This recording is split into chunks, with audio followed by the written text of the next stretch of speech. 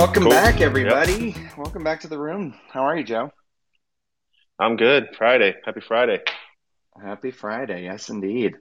Well, yes, we are the first room to talk about hiring on Greenroom. We're excited to continue having conversations about, the hiring trends that we're seeing pre and post pandemic, and just kind of try to offer up some ideas and solutions for people to take away in 9 minutes. I know that's a hefty challenge, but I think we can do it. Yeah, I don't know how much knowledge they walk away with 9 minutes, but we can fill the time with our voices. That's for sure. I mean, that's it. That's it. Well, so what I wanted to talk about today was kind of along the lines, well, we were talking about the equity laws that have gone into place. I think there's 10 states in the U.S. currently that have these equal pay laws or equal pay acts. Um, and post-pandemic, what's happening is there is now an opportunity for companies who have gone either fully remote or hybrid to expand their candidate pool, right? Like they can look for people uh, anywhere in the world, technically, Yeah. to be candidates, right? And so, like we did that, right? We closed our seed round raise at the end of April, and we hired our first two new people, and one of them, Jocelyn, she lives in Atlanta, and we had hundreds of applicants for this project coordinator role, and we used our platform, we used our methodology and our system to hire the right person for us, and it was JJ. That's her nickname, and hmm but she had just moved to Atlanta from DC, had moved out of an industry that she'd been working in for a long time, and really those same opportunities didn't really exist in Atlanta. I think it was the security industry, right? So she's looking hmm around locally for a company to work for. And had we not had the ability, because we went remote first, to go out and look for the right person anywhere, we wouldn't have found JJ. And I think that's hmm just a pretty powerful story. And we talked about for Pride Month, she's a black woman who's LGBTQ, and like that was just great. Like it didn't matter, right? Like that naturally occurred in the process, right? We were interviewing for a project coordinator role. Those are the questions we hmm asked. That's how we evaluated, and we ended up on JJ. And it just so happens that she's just an amazing person. It doesn't matter. Like she was perfect for us. So what are your thoughts on that? With like this work from home hybrid model, what can companies do? I, I mean, I honestly think it's here to stay. I think it's interesting because it feels like something new, but just like a lot of the other stuff in hiring, people were kind of jolted into this change, right? I mean, we look Right. at George Floyd's murder, and that like jolted people into like DEI matters to more companies than it did before. Same with, the pandemic. But I was looking at a report, when prepping for kind of this conversation, and there was something from Global Workplace Analytics where it said the U.S. remote work has risen 173% between 2005 and 2018. So it was already on like a major uptick just because of innovations in technology and all that kind of stuff. And then we saw this huge uptick from companies because of the pandemic. And I think it was something that was already trending, right? In certain types of roles, but in more so, I mean, we had seen people with call center roles. And is it more effective to have people log into call centers and, be supported by chatbots and be working from their house versus having them all in a big, huge office that is very, very expensive? I mean, we had a client that had, a call center in Manhattan, and you can only imagine how much they were paying for that.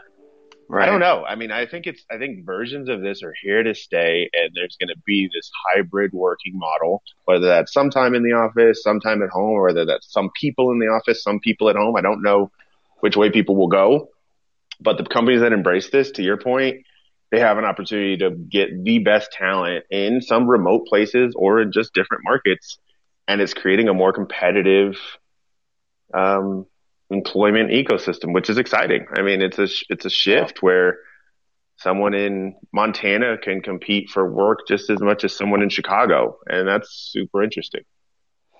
Well, and how this ties back to the Equal Pay Act, so there's a lot of companies in their job descriptions who are looking for remote work, but they're specifically saying, but if you live in Colorado, you have to move.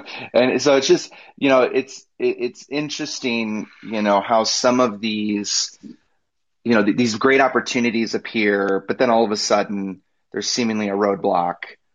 So anyway, I guess that my point is that, yeah, we're transitioning, and I agree. Like, we've sort of seen this trend on its way, and now over the last year, it's sort of really solidified that trend, and it's here Hmm. to stay. So now, I mean, what's your recommendation to organizations for like their hiring? How do you go about really expanding out and talking about your remote first or your hybrid model? Like, how do you attract candidates from anywhere now?